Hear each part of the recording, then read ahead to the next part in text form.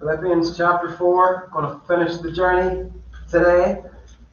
And after we're done, if you want, you can have one of these, if you're quick. So brother-in-law sent me these whenever he found out that we were going through Philippians. It's just a little journal of Philippians, got text in it, got some nice calligraphy and blank pages for you to scribble on. So if any of you want to take a run through Philippians again and take one of those, you're welcome to. Philippians chapter 4. I'm going to read from 14 to 20, and then we'll finish off the rest of it when we get there. Yet it was good of you to share in my troubles. Moreover, as you Philippians know, in the early days of your acquaintance with the gospel, when I set out from Macedonia, not one church shared with me in the matter of giving and receiving, except you only. For even when I was in Thessalonica, you sent me aid more than once when I was in need. Not that I desire your gifts. What I desire is that more will be credited to your account. I have received full payment and have more than enough. I am amply supplied now that I have received from Epaphroditus the gifts you sent. They are a fragrant offering, an acceptable sacrifice pleasing to God. And my God will meet all your needs according to the riches of his glory in Christ Jesus. To our God and Father be glory forever and ever. Amen. So this letter to the Philippians is, remember, there are two sorts of structures that are going on here. Paul is writing a letter of friendship, which was a commonly known letter style in the ancient world, and also a letter of moral exhortation. Bring forth examples, mainly Jesus, but also himself and Timothy and Epaphroditus as people who can be followed in terms of how they live. And he is also writing this letter of friendship. And I'm pretty sure I mentioned in one of the earlier messages that friendship in the ancient world was almost like a contractual thing. It wasn't just a couple of mates who supported the same football team, enjoyed the same type of coffee, liked to hang out. It was more than that. There was a sense of obligation to one another, an expectation that you would look after each other whenever you are in need, and that you would reciprocate. In other words, if I was in this sort of relationship with you and you helped me out, then there's an expectation that I would also return that favor to you whenever you are in need.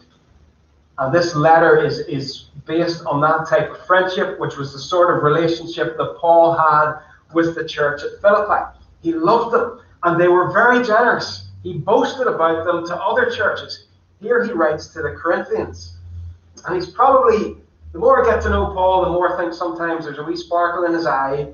His tongue is maybe in his cheek. He is quite sarcastic at times. And I think here he's taken just a wee tiny dink at the Corinthians when he tells them about the church at Philippi. He says in 2 Corinthians 8, brothers and sisters, we want you to know about the grace that God has given the Macedonian churches. Now this for me is a bit cheeky, as he writes to one church and tells them how generous this other church has been. In the midst of a very severe trial, their overflowing joy and their extreme poverty welled up in rich generosity. I testify that they gave as much as they were able, even beyond their ability. And he goes on to speak about the abundant generosity of this Philippian church towards him. Look at that. We sometimes think generosity is something that you do when you've got a whole lot of stuff, when you've got a bit extra, you've got some disposable income, whatever you want to call it. But when Paul writes to the Corinthians about the Philippians, he says, in the midst of a very severe trial, their overflowing joy and extreme poverty. It's like a mathematical equation. Overflowing joy and extreme poverty come together and well up in rich generosity. That was the nature of this people at Philippi. So today I want to talk a little bit about the concept of rich generosity, as that's what Paul is finishing out this letter talking about. He's received a gift from them He's in prison. They have sent him a financial gift in order to get food and clothes for him while he's in prison, and he's writing this letter back as a response to that. Now, we don't talk about money an awful lot. I think we're a wee bit sometimes hesitant to talk about money because we're worried that we might be misunderstood. Jesus talked about money a lot. And in fact, about a quarter of his teaching is about money or possessions. So he wasn't scared to talk about it. But Paul, I sometimes think, is a little bit sheepish about it because he's worried that he'll be misunderstood. You see, in the ancient world, and probably to a certain extent in today's world, if somebody pays you significantly for something or gives something to you, depending on the person, there can then be an element that they own you a little bit because they have so blessed you financially or paid you for a service that you've rendered. And Paul, with the Corinthian church, would not take money from them. It's interesting. He'd not take it from the Corinthians, and they were angry with him because he wouldn't take it, but he would take it from the Philippian church. And I think the point is, Paul knew that the Corinthians, if they give him money, they would want to control him. They would see him as their apostle who would do what they said because they have given money. Whereas the Philippians, Paul trusted that they would not try that on with him. So one of the things he wants to avoid is a sense of, because you've given me money, you can now control me. He doesn't want that. He wants to be free. And another thing as well is he's in a world where you would have had a lot of traveling teachers going from town to town, wisdom teachers. They would have gone, they would have stood in the marketplace, they would have taught people philosophy and all sorts of things. They would have passed around the hat at the end, got some money, and left town before anybody realized that they were crooks. And Paul does not want to look like a crook because he's moving from town to town and place to place, and he does not want to be confused as being one of these people. So that's why he maybe doesn't talk about it quite as much as we might like him to. First thing that I want to say is do not limit generosity to money. Generosity is about more than money. For me, giving time feels like it costs more than giving money. Time for me is a more important commodity than money is. So don't limit generosity to money. Time, as I say, as well, is another way that you can be generous. You might not give somebody money. You might not be in a position to give money, but you can give time. And that can mean an awful lot more. Hospitality is another way that we can be generous. With our homes, with our gardens, whatever, where we welcome people in and embrace them into family. Expertise is another way we can be generous. Now, if your car is broken down, don't come to me, because I don't have any expertise to help you in that area. But if you don't understand chemistry and it's your GCSE exam tomorrow, I can help you. Yes, we use our expertise to bless people. And lots of you here have done that. You have used your expertise. There's a YouTube live stream this morning because Stefan used his expertise to set it up. He gave generously from his expertise. There's a pallet wall behind me in which we take great delight because Aaron used his expertise to put it up. Scott used his expertise in this little blessed cupboard at the back where everything is so neat and so tidy, apart from the one thing that I broke, and everything just works perfectly. And I did tell you about that in case you think I broke something else that happened. We give of our expertise. Jude gives of our expertise with children and with education to minister to the kids of the church. So generosity is not just about handing over cash. It is a lot of other things as well. Let me just pick a few things out of this text about giving and about being generous. First one, giving is good for you. Okay? Giving is good for you. Paul writes, it was good of you, or some translations, it was good for you to share in my troubles. Giving is good. Now, we do this thing in school called PD. It has had lots of different names over the years. But it's that sort of 10-minute lesson that is shoehorned in one morning a week, where we do all sorts of random sort of stuff that we get told to do. And sometimes things come down and roll your eyes, and sometimes things come down the line that you have to do with the kids, and they're actually quite good.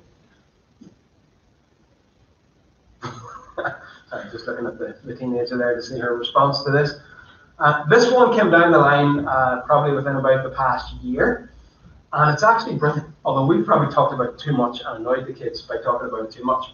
So take 5 steps. Have you encountered this in your travels about emotional well-being? So these 5 steps have been suggested as things that we can do to help our emotional well-being and our mental wellness.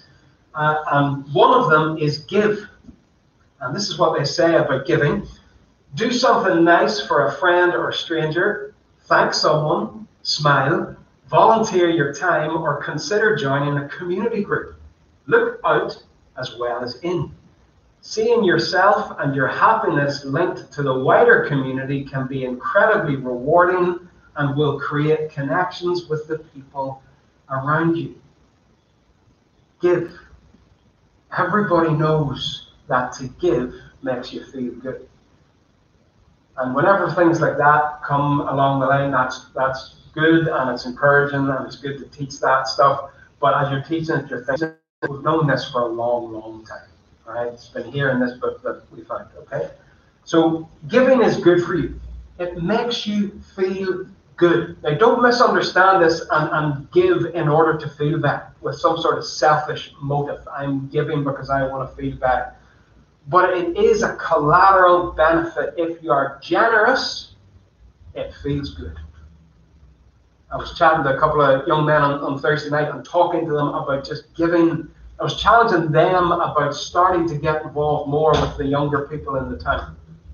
So these are guys who are now about 18 or 20 and have been hanging around with us for a while, and I'm now saying to them, why don't you start investing a wee bit in the kids that are coming along a bit younger than you? And what I said to them was, you'll feel good. When you fall into bed at night, you'll feel good because you've done something generous. You've given of your time, you've given of your energy for somebody else, and it feels good. There's a joy that wells up inside you. Paul talks to the Corinthians about God loving a cheerful giver. A cheerful giver. And the Greek word there is actually hilaros. And yes, we get the English word hilarious from that. So God loves someone who gives to the point of almost laughing hilariously. They are so overjoyed about being able to give. Giving is good for you. Have you ever given and then come away feeling bad? You always feel good. I've never, when I've engaged in an act of generosity with time or with money or with anything like that, I've never then turned around afterwards and said, you know what, I wish I hadn't done that. It always feels good. It always just causes joy to well up inside you. Giving is good. That's why we should give. Second reason, giving shows the character of God. Now, same verse up here, still Philippians 4:14, but it's that word good. God is good. And God is not only good, God is generous. And whenever we give generously, we show the character of God to people. We show the character of God. A word that appears a few times in our Bibles about God, and I love it, is the word abundant. Lavish, plentiful, more. That is God. That is his character. He is an abundant God. And his people should be abundant people, because we are showing the world what his character is like. So what does our generosity and our giving say about the God who we follow? Is God stingy? Is he tight? Does he give begrudgingly? Does he forget to give? You've probably heard of a biblical concept called tithing, which originated in the Old Testament and basically was that people gave a tenth of their income or a tenth of their harvest to God. And it is only mentioned once in the New Testament, and it's actually mentioned in a negative context, where Jesus says to the Pharisees, you give a tenth of your spices, mint, dill, and cumin, but you have neglected the more important matters of the law, justice and faithfulness. You see, these religious guys had taken tithing to the extreme, that they were tithing the very herbs that they grew on their windowsills. And Jesus criticized them for having that attitude towards giving, for nitpicking and working out 10% down to the last leaf on a plant while neglecting the weightier matters of the law. Jesus said you should have done both. And I would suggest to you that tithing is a minimum. The New Testament talks about generosity. Generosity. God loves a cheerful giver. And I would suggest to you that tithing, giving 10%, is a sort of baseline that you want to aim for, but lavish generosity is what we're trying to get in the New Testament, where we are giving and giving and giving as God leads us to give. We're not just working and saying, there you go, God, you're not getting a penny more. That I don't think is in keeping with the character of the New Testament followers of Jesus. As I was thinking about this last night and musing about the web, I found this from Tim Keller regarding tithing. And this hit the spot.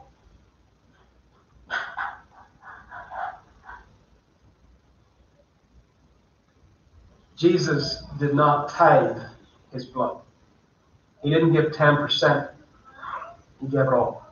He paid it all. Lavish, abundant.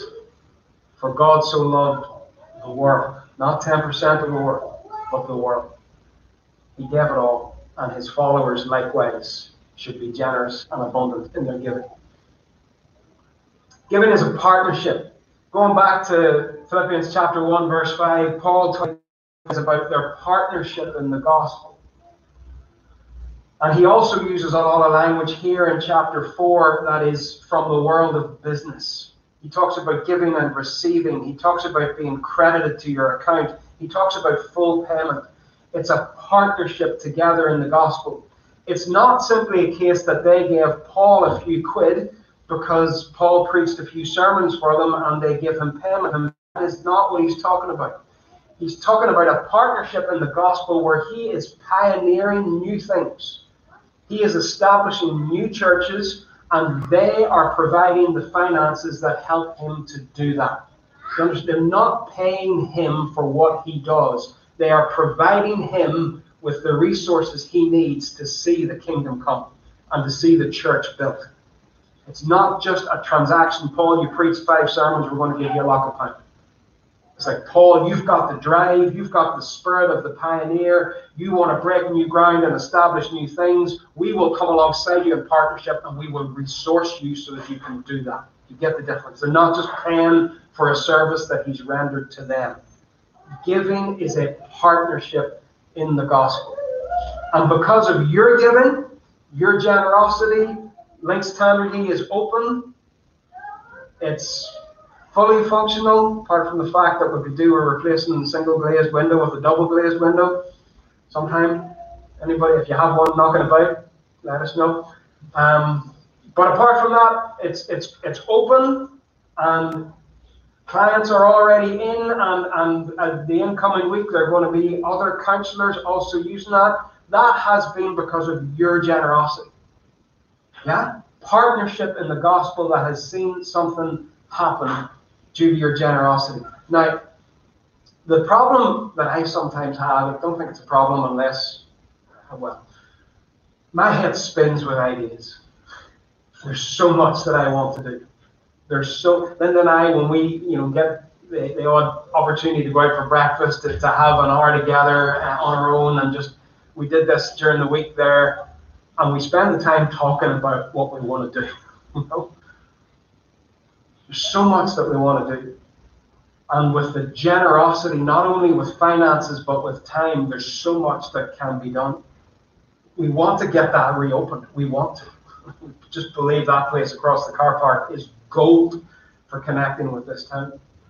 Not only for connecting with the town, but I read a few great articles during the week about how the church should be providing employment. And by providing employment, that does not mean paying a pastor, paying a youth pastor, all those things are fine, but creating business opportunities in the local community that will then create jobs for local people. Because one of the things that's going to fall out from COVID is you're going to have a lot of unemployment, a lot of youth unemployment. We are aware of plenty of young people around this town that have never worked, they don't go to school, and the future does not look very bright. And to have somebody who would entrust them with a wee bit of responsibility and give them a job and a bit of income, that would be good news. That would be gospel for those people, you know? So we want to see ideas like that. We'd love to see stuff like that coming to birth. That would really be the church blessing the town if a few people were able to get a wee bit of work. We'd love to, again, we've talked about this for a couple of years, we'd love to see a homework club here. This place is sitting all day, every day with the doors closed. We'd love to see it open for a few hours in the afternoon for kids to come in from school. It takes generosity and resources and time, and we are limited in capacity, but I do believe when we are gaining momentum and we will start to see the capacity come that will allow these things to happen. But Paul was a pioneer and the people partnered with him so these things could take place. We'd love to see community meals. Again, for years this has been something, we'd love to have a night a week that there's just a meal on and anybody can come and sit at a table and eat. Lonely people enjoy a meal together. I'd love to see a firmer connection built up with food bank. The local kids getting blessed down the park, whatever, even the younger ones getting involved in stuff and giving of our resources, our time. There's lots that can be done. And it requires a partnership in the gospel. And I'm thankful for it, and I believe it will increase. When you give, you're giving to God. You're giving to God. Paul uses the language, if you look at Philippians 4:18, that the gift he received from the Philippians via Epaphroditus, he says that gift is a fragrant offering, an acceptable sacrifice pleasing to God. It's Old Testament temple language whenever the burnt offering was said to be a sweet aroma to God. Now, I don't really think God likes the smell of a burnt offering. I think it's more that he smells the heart, the character of the person bringing the offering. That is a pleasing aroma to him. And whenever we give, on the one hand, you're thinking, well, I'm giving my time to this person, or I'm giving my finances to this charity or this person, but hold alongside that, I'm giving to God. This is a pleasing sacrifice to God. And we need to be careful, I think, in Christian circles that we do not take that act of worship away from people. Giving is an act of worship. And if we create a culture in the church that you only give when you're getting entertained at a concert, or you only give when you're going to a fundraising barbecue, or you only give when there's a transaction taking place and you're getting something in return, all those things are fine and they make sense for raising funds. But there has to be a place for just sacrificial giving because it's an act of worship.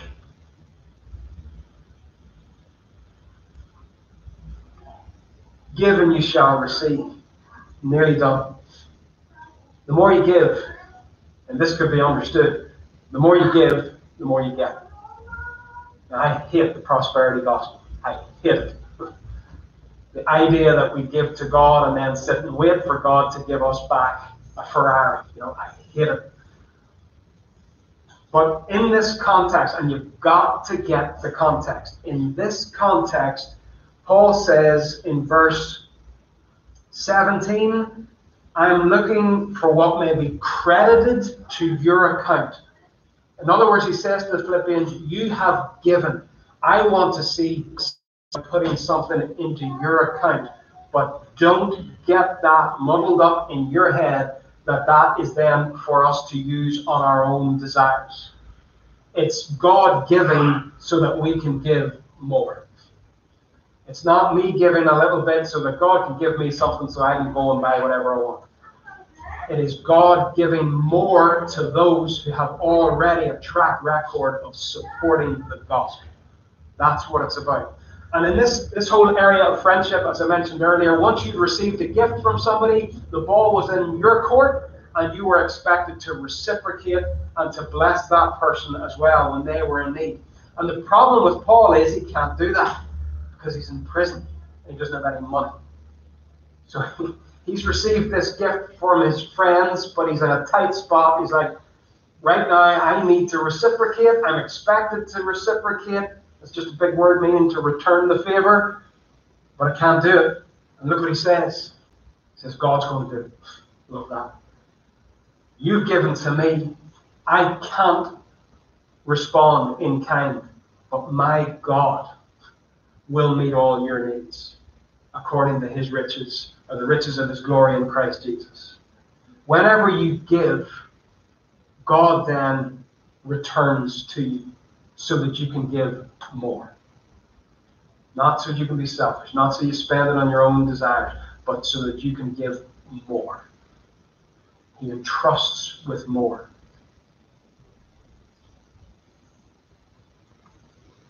Again, in the Corinthian letter, the 2 Corinthian letter, it says, you'll be enriched in every way so that you can be generous on every occasion.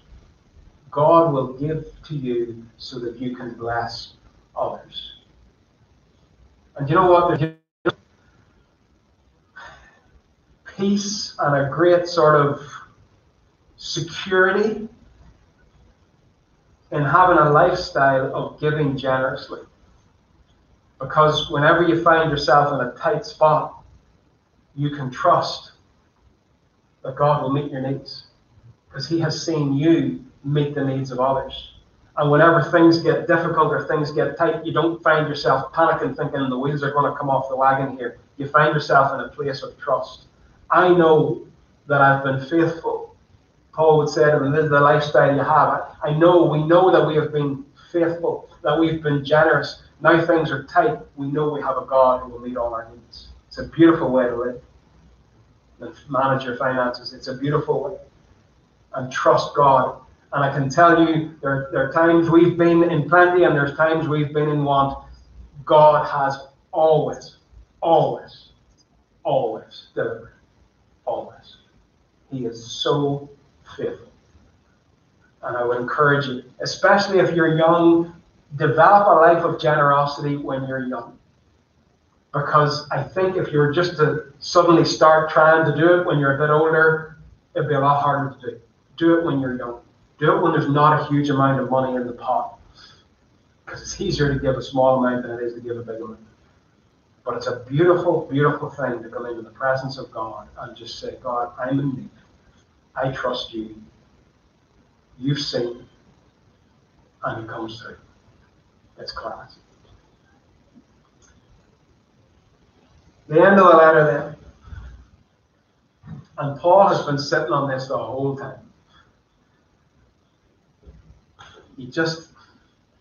I think he's had something up his sleeve that he's just been waiting and waiting and waiting to put it down. He says in 4:21, greet all God's people in Christ Jesus, the brothers and sisters who are with me, send greetings. All God's people here send you greetings, especially those who belong to Caesar's household. And you're like, what? Hang on. Imagine you're in Lydia's house and you're all sitting all over the place, in the windowsills and on the edges of the sofa and in the corner. You're all over the house, and Epaphroditus is reading the letter that he's brought back from Paul, and Paul's doing his usual thing, and everybody's probably starting to nod off at the end whenever the list of names is coming. All the people who say hello to him, and he says hello, and she says hello. And they hear that they're receiving greetings from God's people in Caesar's household. You see, you take Paul and you stick him in prison, people are going to get born again in prison. Because the gospel, and if you'll pardon, this is not meant to be a bad sort of play on words. It's a word that's been used a lot lately in the last 10, 20 years in some of the books that I've been reading. The Greek is viral. It's contagious. If you take somebody like Paul who's got the gospel and they've got Jesus and they're filled with the Spirit and you put them in prison, your prison is going to fall apart because people are going to start getting born again. Happened in Philippi right at the start, whenever Paul and Silas were in the stocks that night, and the prison shook. And right now Paul is in prison, likely in Rome, possibly in Ephesus, but highly likely that he's in Rome. And some of Caesar's own family are getting saved because Paul's in prison in Rome.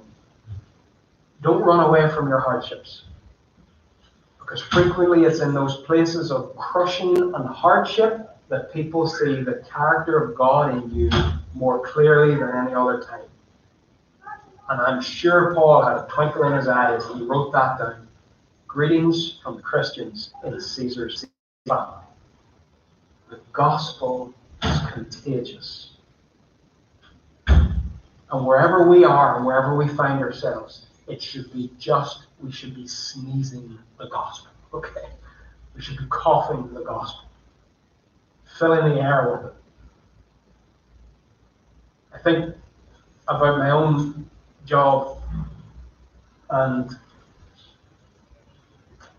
for 4 years I'll have kids in my classroom pretty much every day, and I'll try to be a professional and give them a good education and prepare them for exams to get a good grade. But I think the best thing anyone could say after those 4 years is I was in his class every day for 4 years, and I know he's a follower of Jesus, and Jesus must be good. It is our character in the places that we find ourselves, not just Sunday morning, and probably Sunday morning is way low down on the list. It is who we are in our jobs, in our families, in our trials and traumatic times in life. It is who we are then that shows people what Jesus is like. And I just think it's Jesus spitting in the devil's eye when Paul goes into prison. And again, I can imagine Jesus just saying, you idiot. You just wait, you see what happens now, because the gospel is now going into the heart of Caesar's own family, because you proclaimed. And that's it. The grace of the Lord Jesus Christ be with your spirit. Amen. Let's pray. Father, thank you for your word. Thank you for this letter. Thank you for Paul writing it, for your church preserving it through the ages, Lord. We praise you. We thank you for what we have learned, and we ask, Holy Spirit, that you would give us the ability to remember what we have seen in this letter. And in light of today's content, Father, I pray that you would make us a generous people, generous with our time, generous with our money, generous with our expertise, our skills, generous, overflowing. That 10% would just never be enough, Lord, that it would be a baseline to work from, but it wouldn't be enough. Lord, make us hilarious, cheerful givers who derive tremendous joy from blessing others. Make this church a blessed community of blessers in this town, Lord. Help us to overflow. Help us to show how good you are and how we treat the community around us, Lord. We love you, we praise you. Amen.